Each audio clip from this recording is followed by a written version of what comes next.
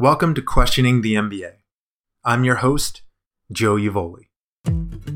This is a podcast for people who have considered business school, but want to find a different way to achieve the same goal. As I see it, you go to business school for three reasons: the knowledge, the network, and the diploma. While this podcast can't get me the third part, my hope is that it can sure help me and you develop the first two.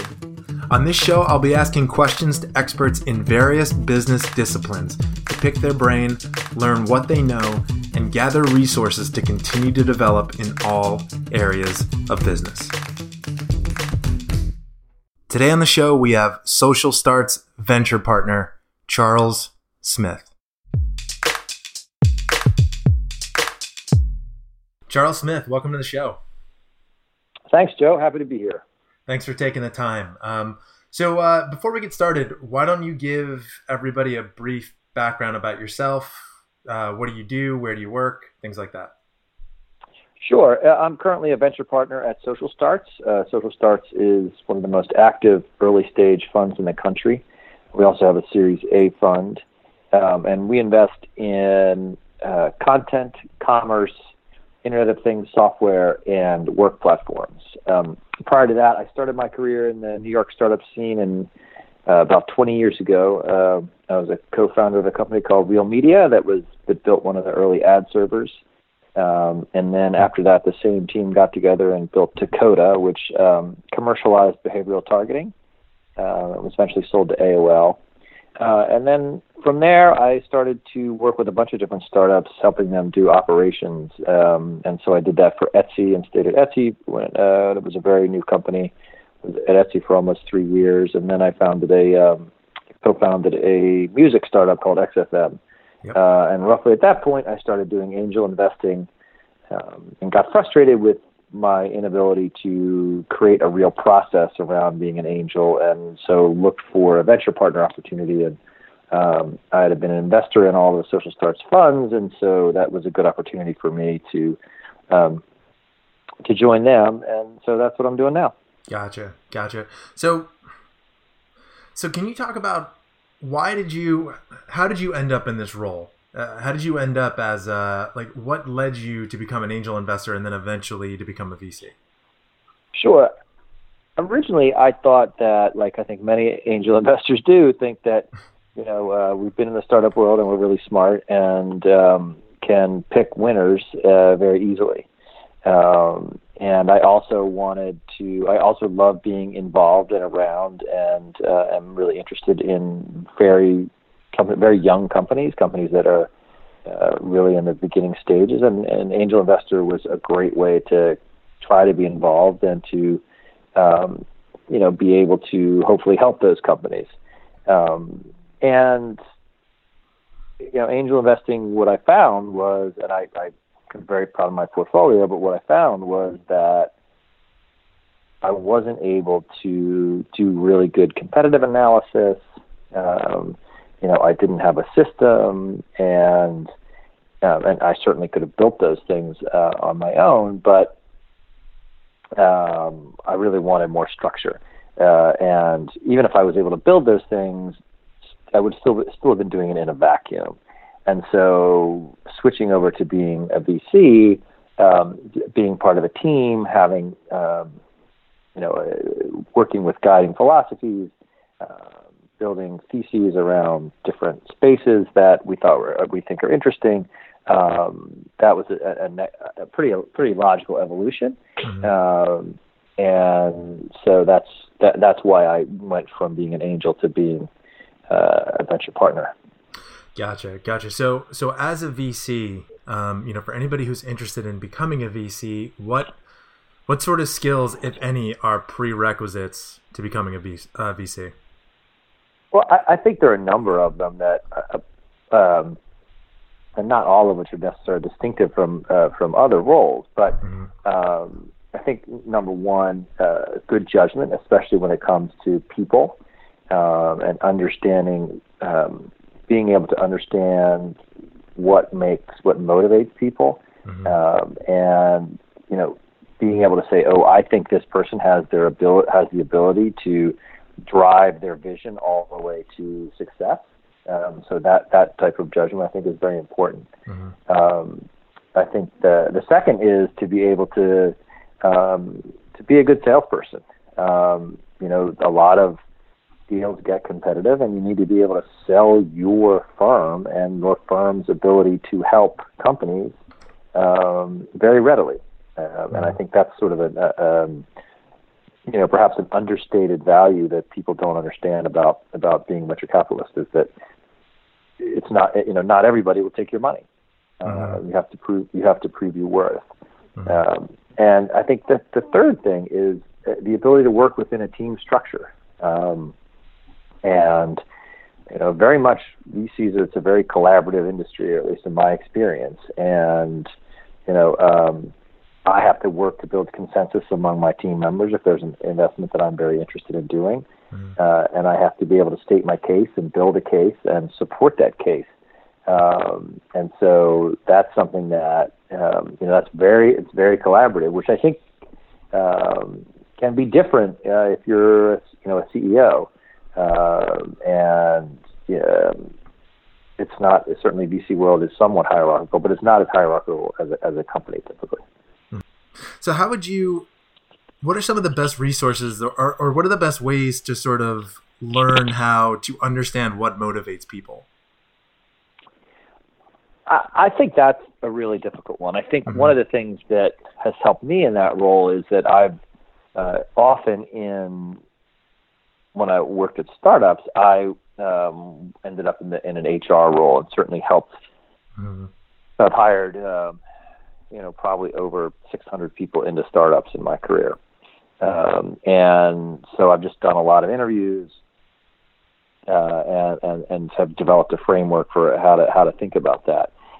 One of the things I do think is important when you think about how to analyze people is to construct that framework and be able to go back and, you'll hear VCs talk about pattern matching.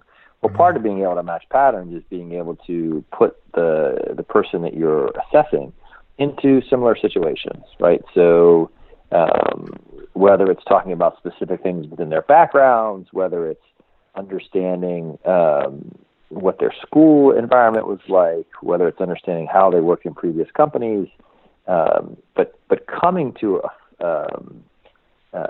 some sort of formula around how to approach and address in question form, the CEO that you're trying to analyze, I think is really important. And does that just come from basically just a lot of practice, from talking to a lot of different people and figuring out how you're going to analyze them? Yeah, I think certainly some people are have the ability to naturally perceive strengths and weaknesses within others. But a lot of it is listening, and working on your listening skills, and constantly asking yourself, what is that person really trying to tell me with their answer? What are they really trying to get across? Because I don't think it's rare that you are the first person to ask an entrepreneur a particular question, right? They've heard similar questions all the time, like what makes your market better than everybody? Why is your market big? Why don't whatever the question is, they've heard it before, and so trying to understand the motivation for what it is that they're telling you is something that I always try to do. Gotcha. And one of the things you mentioned, I think this is part of part one. You said, you want to look for the ability for somebody to demonstrate that they can drive their vision forward, that they can actually complete the task. Yep. How do you look for that? How do you notice that in an entrepreneur that you're evaluating? I think that trying to test them on their commitment to their vision is really important. And also, you can also certainly, that's where background and digging deeply into their background, I think, plays a really important role. Understanding what's happened when they've failed before or when they've succeeded before, and how that plays into their lives. Getting to the point where you feel comfortable as to whether or not they will succeed. You're still guessing at some level, right? You're never going to know 100%. Yeah. And also, look, market conditions change. You know, there are exterior factors, right, that determine success and failure often. And you're not always going to know that, but you know, you are looking to figure out whether or not that person is determined. And so that's almost always a judgment call, but there are ways to get at it. And so is this sort of what you were talking about? One of the reasons why you wanted to move from being an angel to VC is I would imagine it's much, much easier to dig into somebody's background and look at their previous successes when you have a team behind you who's doing that research. Is that right? Well, not necessarily even doing the research, but you can, you know, but yeah, I mean, if you can triangulate, if you will, you know, and in a similar way, you want people to be able to, you know, face different types of questions and questioners, and see how they react. You know, I hesitate to say good cop, bad cop. I would imagine that most VCs are bad cop, but you know, there is a real value in taking different angles and having different types of conversations with founders. You know, our firm requires at least 2 in-person meetings with different partners, so that we can get different viewpoints on a CEO. Gotcha. Interesting. Okay. So you said your third point was you know, some of the prerequisites for being a VC was the ability to work within a team structure. Can you talk about so a couple questions with that? Can you talk about what you would say your skill set is as a VC? Like, what do you bring to the team over at Social Starts? I think I'm very good at judging early stage, especially entrepreneurs, and their ability to drive through things. I also have been in and around so many early stage situations within companies themselves. You know, I have a good sense of how to help those CEOs operationally. And I think that's something that we try to do a lot of at Social Starts, is to say, okay, look, you have this operational issue, whether it's hiring or sales, or thinking about the next fundraise, but that's where we really try to be helpful. So I certainly hope that I bring that capability. I also have, you know, having done startups in multiple areas. You know, my first 2 startups were ad tech. Etsy was a marketplace. XFM is a consumer facing music app. I've worked also with companies that have done you know, baby food. And I've invested in wedding companies. I've invested in you know, fantasy sports companies. So it's a very wide range. All of which are very early stage. You know. Yep. Personally, I've never done an investment in a company that was valued at more than $10 million when I made the investments. And Social Starts is a really early stage fund, so it's yep. You know, I've seen a lot of those deals. So I know I sort of asked you this for the last question, but I want to push you on this a little bit because I do want to understand how you think about this. You mentioned again, you know, you bring the ability for you know, to evaluate early stage and the ability to notice when somebody can drive through things. What exactly is it about an entrepreneur? Let's say it's their first time running a company. What are some of the things that you notice and you see that demonstrate to you that they can push through things, maybe when they haven't done it before? Sure. One of those things is to dive, and this is something I do often to the surprise of entrepreneurs, is to dive pretty deeply into their backgrounds. I'm always interested in hearing what their parents did, you know, how they made a living when the entrepreneur was a child. I'm always interested in hearing the stories of whether there was that was you know, an easy childhood or a struggle. You know, it's often you know, we both know someone pretty well whose parents ran a restaurant when they were a kid, And often, and I've seen that time and time again, the kids whose parents ran restaurants, they started peeling potatoes when they were 8. They know the value of hard work. They understand what it means to wake up at, they literally live over the shop, right? And so that's the kind of thing that we look for in an entrepreneur. Do they figuratively live over the shop? And, so that's something. Your own background, for example, I think is always interesting to talk, athletic success, especially in sports that, don't have massive financial outcomes at the end of it, is always interesting because that, shows a determination and a willingness to work towards goals. So there's certain things like, and there are all kinds of other examples, by the way. I mean, there's, but it is getting into people's backgrounds and understanding what have they gone through in life, what have they succeeded, and so that's something and I love to do it too because people's stories are great. And even if you don't end up investing, having the opportunity to hear people's stories is wonderful. So from an entrepreneur's viewpoint, it sounds like they should spend time thinking about how they're going to pitch their backstory as well as their company. Yeah, absolutely. I think that although it is, it's also good to catch them by surprise. But as I said before, they faced almost every question, so they're almost never really surprised. But yeah, and you can also, it's in some ways it's a job interview, but and you can also tell by how, if you push at certain questions, how they respond, what makes them uncomfortable in their background, and so that's always very interesting. Gotcha. So back to the VC team as a whole. You said you bring, you face a lot of different situations. You have a good ability to identify, pick out early stage winners and people who can drive through things. Talk about what your partners bring to the team.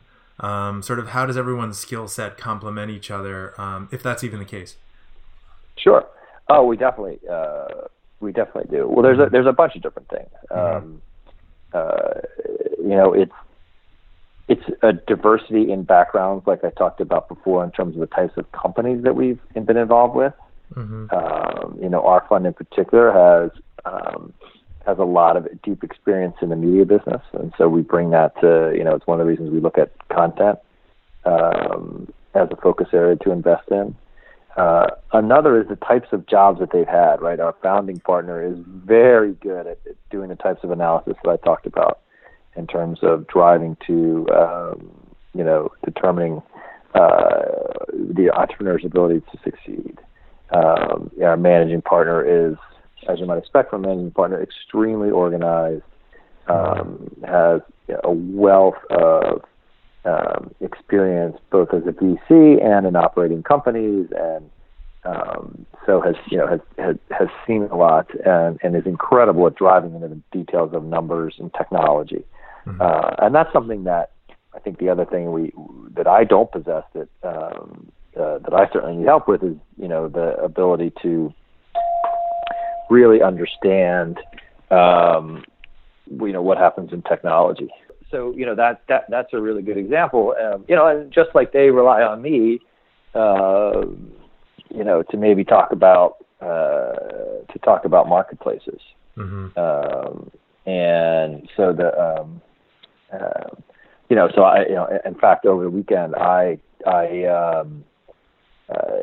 we were talking about a company and wondering whether or not how we should look at marketplaces. So I was able to write a short description of what I think marketplace dynamics look like, and based on my experience, right, which is unique within the firm. So from the viewpoint of an entrepreneur, when so let's say once you've had a pitch meeting and you're interested in that entrepreneur, you like their backstory, you like what they're working on, just walk us through sort of what the firm does next after that first meeting. Sure. So we, as a firm, meet as a firm every once a week, every Tuesday, and we see our job is to generate every week with every company we're talking to either a next step or a no, right? And sometimes the next step will be 2 or 3 weeks away, and often the next step can range in what it is, right? Perhaps it's another meeting with a partner, perhaps it's a technology review with the CTO, perhaps it's a meeting with our COO to dig deep into the financials. So there are any number of things, but what we I pride ourselves in the ability to go back to entrepreneurs every week and say, hey, this is the next step. Here's what we think we need to do before we invest, right? Or say no, right? And, that anybody who's ever sold, a next step in knowing the path or a no, those are much better than a vague maybe. Yeah. Right. Or a long maybe. Long maybes are the worst. Yep. Yeah. So essentially what you're saying is you don't want to leave anybody hanging after that initial meeting. Right. Yeah. Or any meeting, right, that we have. Exactly. Absolutely. Gotcha. And hopefully we could drive through that process like that all the time. And so it sounds like there's really no typical process other than you guys meet, you evaluate the meetings that you have that previous week, and you decide what you're going to do on it. But from there, it can split any number of ways depending on where that team is. But so in a sense, yes, we do have a process in at least 2 partners, often 3 partners, have to evaluate the CEO as a person, right, and determine whether or not they're going to succeed. A subset of that, those 3 people are also going to take a hard look at the business and determine whether or not it's going to succeed, and realize that almost all of our deals are very early stage, right? So we're often not evaluating on a lot of numerical history, and so a lot of it is that personality-driven evaluation, and determining whether or not we think that CEO has the ability to attract quality talent, and so that's a big portion of it. And is it just the CEO, or would you say it's the founding members? Well, we do often talk to companies that just have CEOs, but the CEO is most important, and the CEO is the one driving the vision of the company, and is responsible for attracting top talent. Now, getting to know the team members is really important too. Number one, it determines whether or not that CEO has been successful and already attracting top talent. But number two, you can get a sense of whether or not that team has the ability to effectively deliver on the CEO's vision. And so, I guess you can say this without being specific, but have you ever met have you ever met a CEO that you were totally sold on? You thought he was definitely a winner, he was good at accomplishing things, and then you met his team and decided to pass on the company? Oh, sure. Yeah. Yeah. And often that's, there's a couple things there, right? You're especially as an early stage investor, you're not investing a lot of money, and that there's not a lot of runway that they're really creating. And so if you don't think the team has the ability to do what they're saying they're going to do, then that's pretty much the definition of a wasted investment. Yeah. Because if you realize that the tech team, and one of our hard and fast rules that we break 2% of the time is that we don't invest in companies that don't have CTOs, right? So that's a really important piece for us. But yeah, if we don't believe the CTO is capable of driving the product forward, then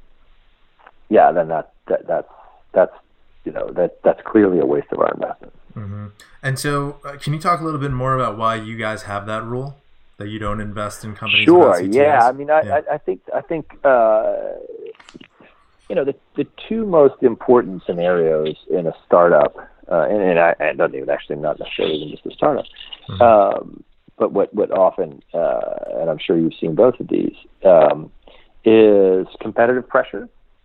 Right, so your major competitor changes what they're doing. They come up with a new business model. They fundamentally alter their product for the better. Right. Or number two, your own system has a catastrophic failure. And both of those things are extreme threats to the business, and they happen. They both happen. Without an in-house Go ahead. No. Sorry. Go ahead. I didn't want to interrupt. Yeah, it's okay. So without an in-house CTO, if you're relying on, outsourced dev underneath by the way, it's totally fine underneath an in-house CTO. But if you don't have someone who owns the code base and is responsible, for managing how it's built, etc., it's very difficult to truly react to either one of those scenarios. Right. Gotcha. Right, because you don't have someone whose feet are constantly on the fire to get those things done. And by the way, like, there are plenty of companies who shouldn't have CTOs, right? And I have that conversation all the time. Someone will say, "Oh my God, would you invest if we actually hired a CTO?" I say, "Well, no, that's not what I'm saying. Yeah. I'm not saying you should have a CTO. I'm saying that we are not comfortable without a CTO, but that doesn't mean it's the right or wrong thing for your business." We have plenty of examples of companies that founders I really like that shouldn't have CTOs at this stage in their business, and that you have to be you have to understand what you actually need as a company. A great CEO will understand and manage accordingly.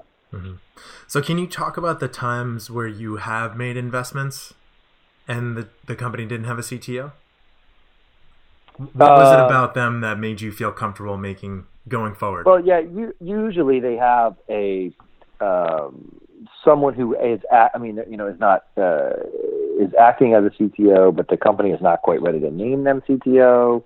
And it's not all pedantic, sometimes it's because we are a moment of inception investors, right? And so if we know a CEO very well, or strongly feel like a CEO is in a great place, we will invest before they have their final team together, because that's our best opportunity to get a good price for a good a good price for a good CEO. Gotcha. Okay. So I'm writing down notes here, as you were talking about the things that you guys are looking for.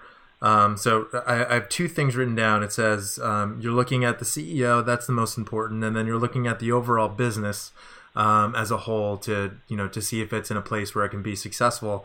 What else would you guys say as a venture capital firm you're looking at when you meet a new company? Well, we want to understand that they're attacking a market that's big enough to drive a successful exit, of course. That's one of the first things you look at. You want to understand if their approach is novel, or at least sounds like it might be novel, and because obviously competition plays a big role in this. You want to understand the market dynamics that make right now, like why is right now the time that this business needs to exist? Why do your customers need to have your product in their hands very quickly? So that's a big thing. So any and all of those things are really important. I also think that understanding, we're often going to invest in companies that don't yet have proven revenue models, but they should all have ideas as to how their product might drive revenue. Gotcha. Okay. So one of the things that I told you I wanted to talk about was, one, I wanted to talk about, becoming a VC and working as a VC, just sort of give people a little bit of a look under the hood in terms of what happens at a VC firm. But I also wanted to have you talk about what you think it's like from, the entrepreneur's viewpoint. So the first question that I wanted to understand and ask you about was from the viewpoint of an entrepreneur, you've just come up with an idea for a company. You know that you're going to need investment. What is the right time to start thinking about pitching and meeting with VCs? I think that whatever you can do to build relationships with potential funders of your business, you should devote some of your time to all the time as a CEO. And you should always be thinking at least one round, often 2 rounds ahead. So if you, if you come up with an initial idea for a business and you think it's interesting and you've built nothing, you're barely beyond the idea stage. Well, who do you know in your network that might fund it? Because the most important thing for a CEO coming out of a fundraising, right? So they've raised however much they've raised, is to set the goals of what they need to raise the next round of fundraising. Right? So if you're raising a seed round that's $1 million, it's one thing to say that's 18 months runway. It's another thing to say, and much more important to say, well, to raise our A, the VCs that I've talked to tell me that I need $150,000 in monthly revenue, break even, 1 million consumers using the app, whatever the number is, right? You need to have thought about that, the construction of that next round when you're raising the current round, or else you won't raise enough. You'll, spend it incorrectly, etc. So you always should be thinking 1 or 2 rounds ahead. So if you have an idea, and even before you have an idea, if you're interested, if you think, entrepreneurs, well, who can I network with? And I'll tell you that a great place to network with people is, or a good group of people to network with, especially for a young founder, are the principals and associates from firms, in wherever city you are, right? And understand the dynamic of principal or associate versus partner at a firm. That's important too. But you want to be able to get a realistic picture of what it's going to take to raise not just the round you're raising, but the next round. So I just want to make sure I understand you clearly. So what you're saying is that, it's day one right now. I have an idea. I feel pretty confident in it. I know that I want to go out and start raising money. And I'm saying to myself, okay, my seed round is going to be $1 million. That's going to get me 18 months of runway. And I know that in order to raise that Series A, I need to be making $150,000 in revenue. I think I can get there in 6 months with this $1 million. So that's how I should prepare, and that's how I should think in the future. It's less about how much time runway you have. I mean, that is obviously something you're always tracking. When am I going to run out of money? Essentially, what I'm saying is, don't set your spending budget on a time factor. Set your spending budget on a monetary factor. What do I need from this money to get the next round? Gotcha. And so if I need $150,000 in revenue, how many salespeople do I need to hire to produce that? Yeah. Right.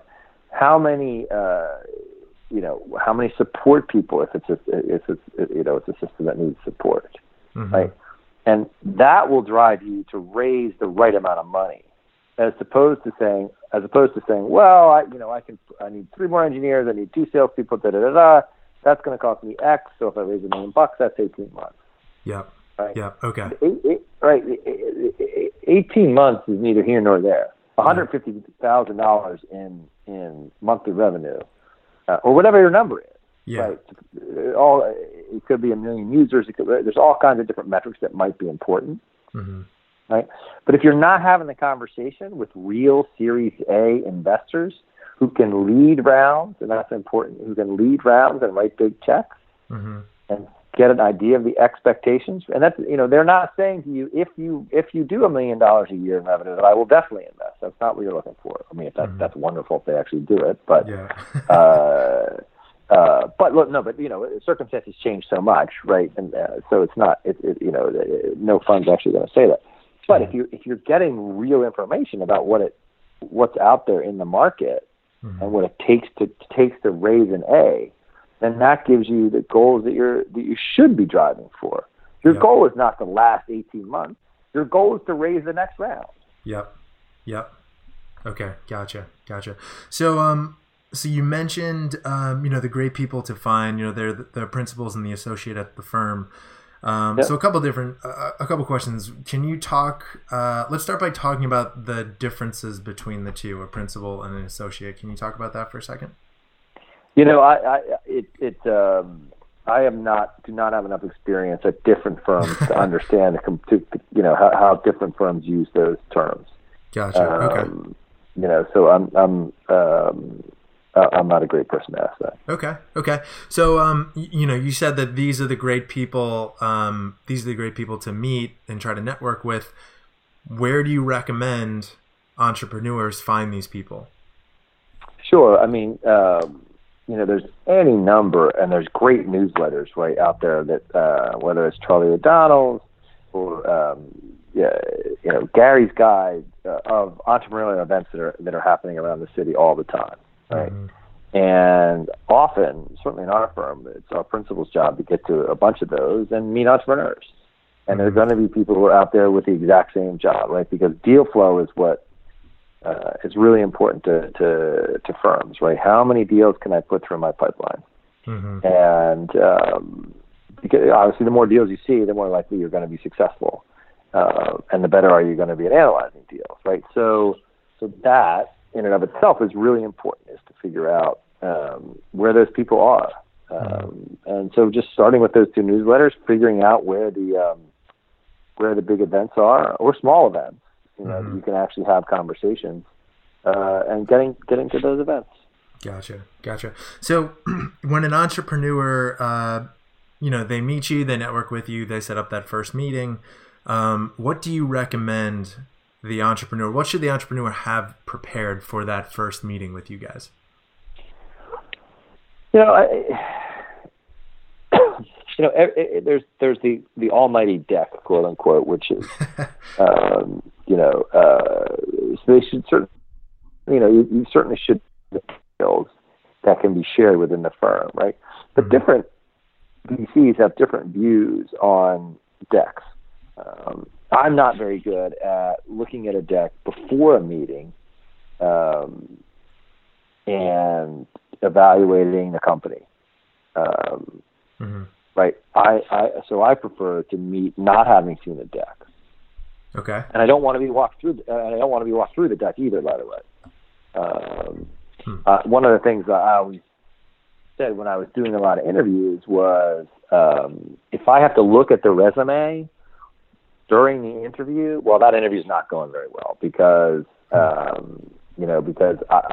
we should be able to have a conversation without having for me to look down and say, "Oh, I see you were a salesperson," or whatever, right? So that's kind of what I look at. Now, there are certain cases where there's a number or a demo or whatever that's part of the deck, and I'm always happy to do that. I don't want to walk through a deck, slide 1 through 15. And partially because I want a naturally flowing conversation, but also I think that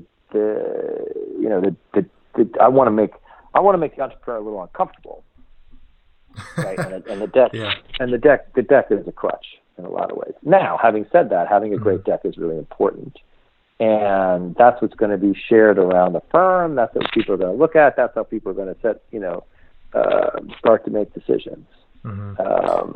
So the other thing I would be, there's more and more information about people now. It's very easy to research, and I'm always really impressed when entrepreneurs come with specific questions from me based on my background that they think can help them, right? Because even if we're saying no, I always learn something from the entrepreneur, right? I always love talking to people, right? And hopefully the entrepreneur can gain something from a meeting with a VC as well. We see tons of businesses. We see lots of pitfalls. We know what's going on in the market often. And so, yeah, you want to raise money, but it also should be seen as an opportunity. If it's a no, well, understanding what make it a yes at the next round is important.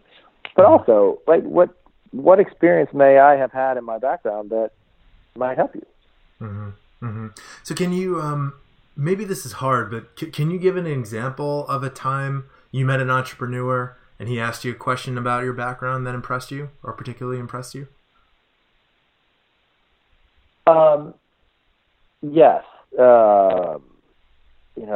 I've had entrepreneurs ask really good questions about what it was like building the Etsy marketplace. Gotcha. Right, if they were in, because building a two-sided marketplace is really difficult, and so entrepreneurs who want to know the dynamics of how that was built. I've gotten good questions around that. Gotcha. Yeah. Gotcha. Okay. So it sounds like, one thing that's coming to mind as you're saying this, and actually, truth be told, it might have been you who told me this, but I always thought of the deck as sort of a fallback if the conversation isn't going well. Like that, like the deck is your second option when you meet with a VC. Is that fair to say? Yeah, I mean, I think that, I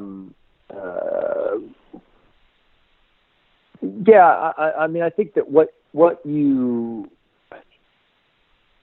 a meeting with a VC is just like, in some ways it's like a college interview or a press conference, in that no matter what the VC asks or the college interviewer or the press, you should have things you absolutely want to get across, right? And right, if you're feeling like the VC is either not understanding or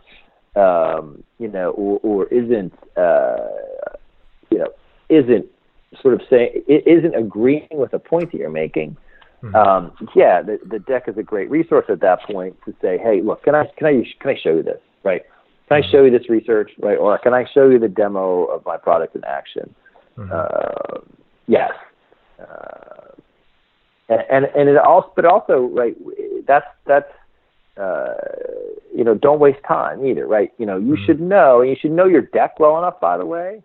So if you are in that situation, you should know, okay, look, I need to show him slide 11, right? Or 4 or 2, whatever it is. Yeah. And look, here, I want to make this point, and I have a slide in my deck that shows it really well.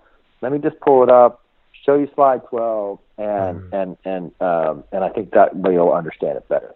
And they might not, and they may or may not, but it also be ready, be ready for what you're going to refer to. Yep. Gotcha. Makes sense.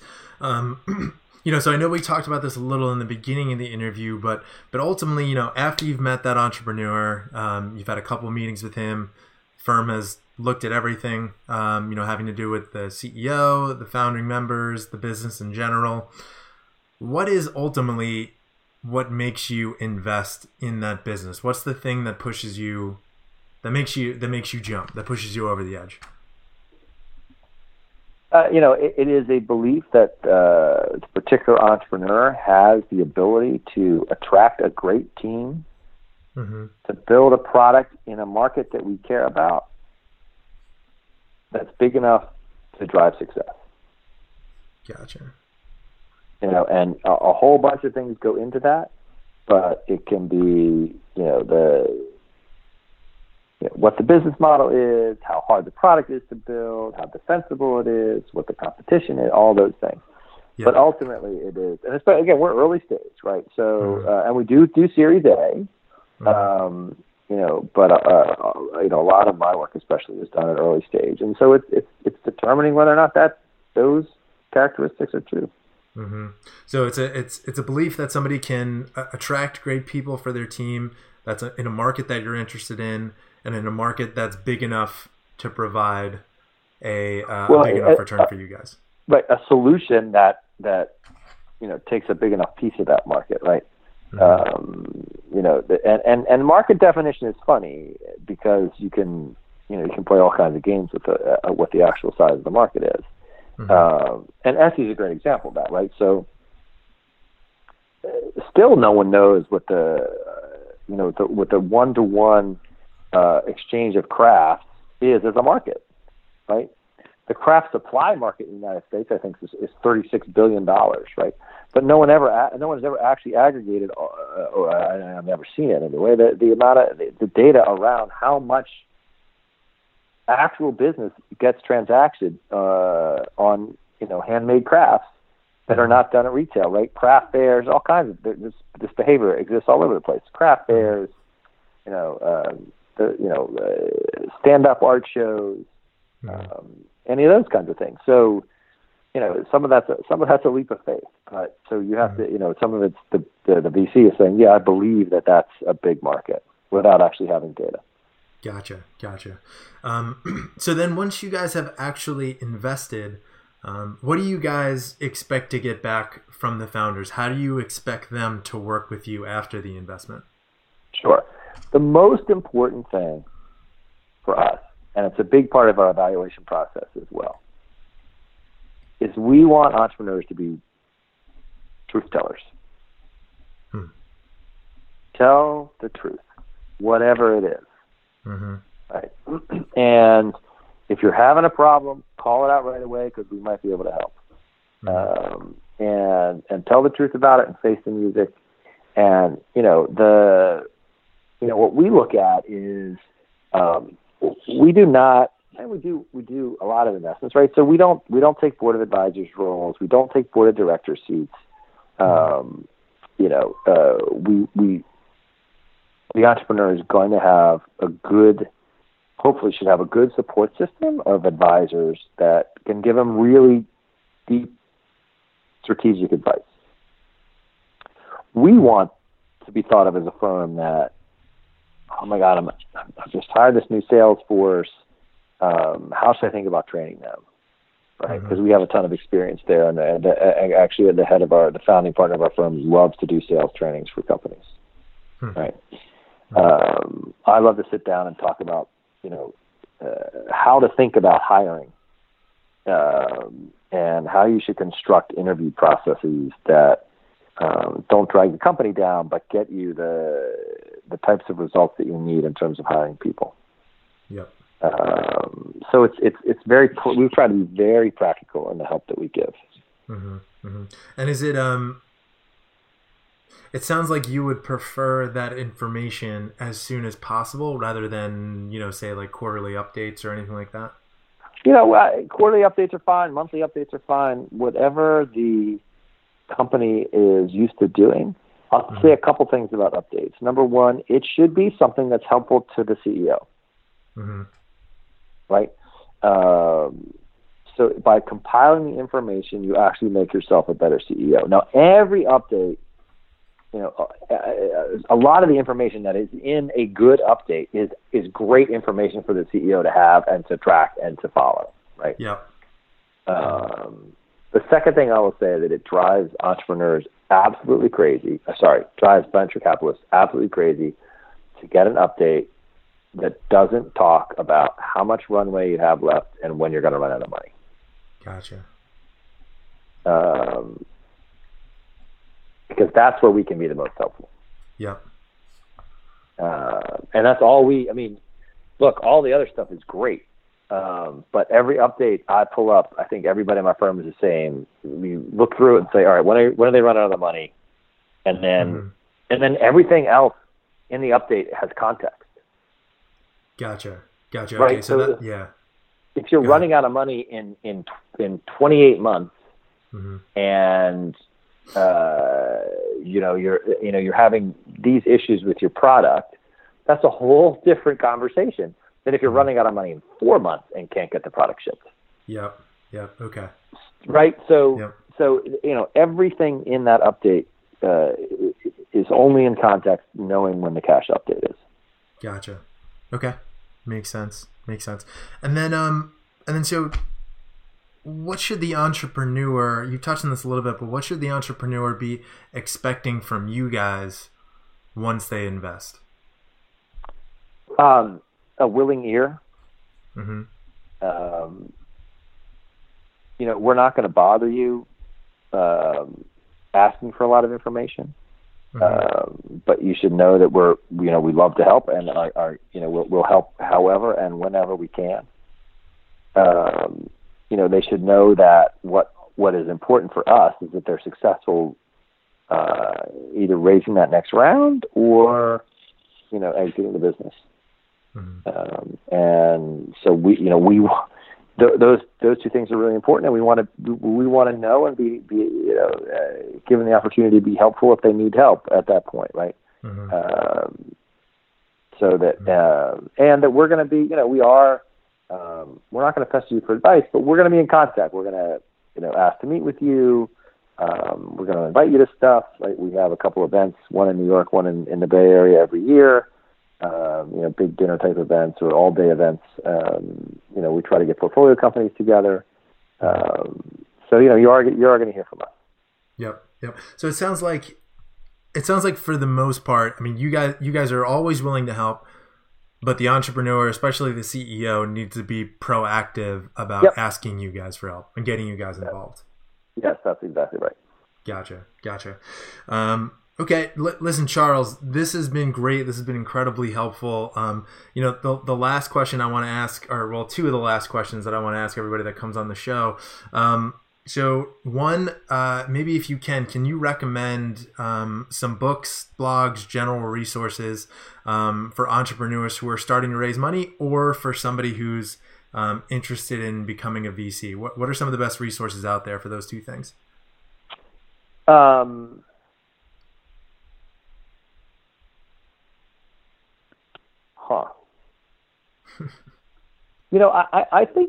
think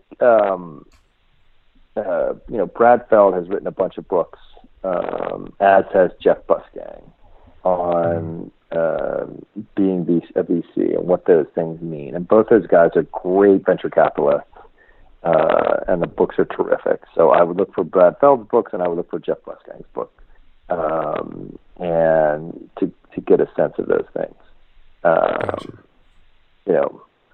One of the other things that I would always look to do that I think is, and this isn't necessarily a book, but really good VCs have an understanding of culture of the world today. Mm-hmm.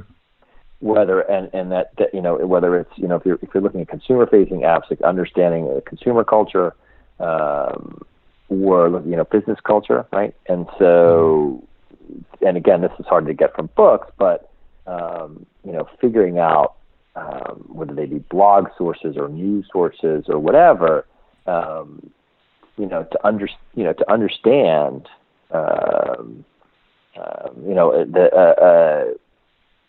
VCs who are evaluating, music business opportunities. They better know who Justin Bieber is, right? Mm-hmm. Yeah. Even though their personal taste might be, skewed very far away from Justin Bieber. Gotcha. Okay. And so this last question is a little bit of an experiment. I want to see how it goes. But in the realm of finance and venture capital, who's somebody that I should interview next? Who do you recommend I talk to learn more? Oh, that's a good question. Putting you on the spot a little bit. I think one person who would be really interesting, I don't know him very well, but I have met him, is John Steinberg, who now runs Cheddar. He's been a VC. He's been at, he's president of BuzzFeed. Now he's the CEO of Cheddar. So that's interesting because it's someone who has seen both sides. So really what I'm looking for is, finding someone who has been raised money and spent money. Yeah. Gotcha. I think are really good. Jeff Busgang is a great one because he's raised a ton of money and done a ton of investing as well. I think one of the other, Alex Iskold would be an interesting one, given his position at Techstars. Mm-hmm. Yeah. Yep. Right. Or someone like that, because I think that's something that we didn't touch on at all, but the accelerator/incubator world has really shifted the way fundraising and company building has happened over the past 5 years. Yep. No, that's a great call. And I like your I like your distinction, your description of raised money and spent money. Yep. Yeah. Yep. All right, I will do my best to reach out to all these people to see if I can have a conversation with them. But Charles, listen, really always fun talking to you. I appreciate you taking the time.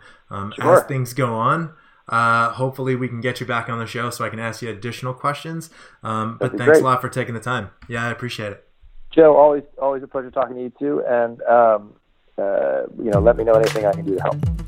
Thanks for listening to Questioning the MBA. I'm your host, Joe Uvoli. You can follow me on Twitter at Joe Uvoli. If you have any questions about the podcast, guests I should have on, topics I should cover, or things I might have missed, please tweet at me. I want to learn how I can make this show better.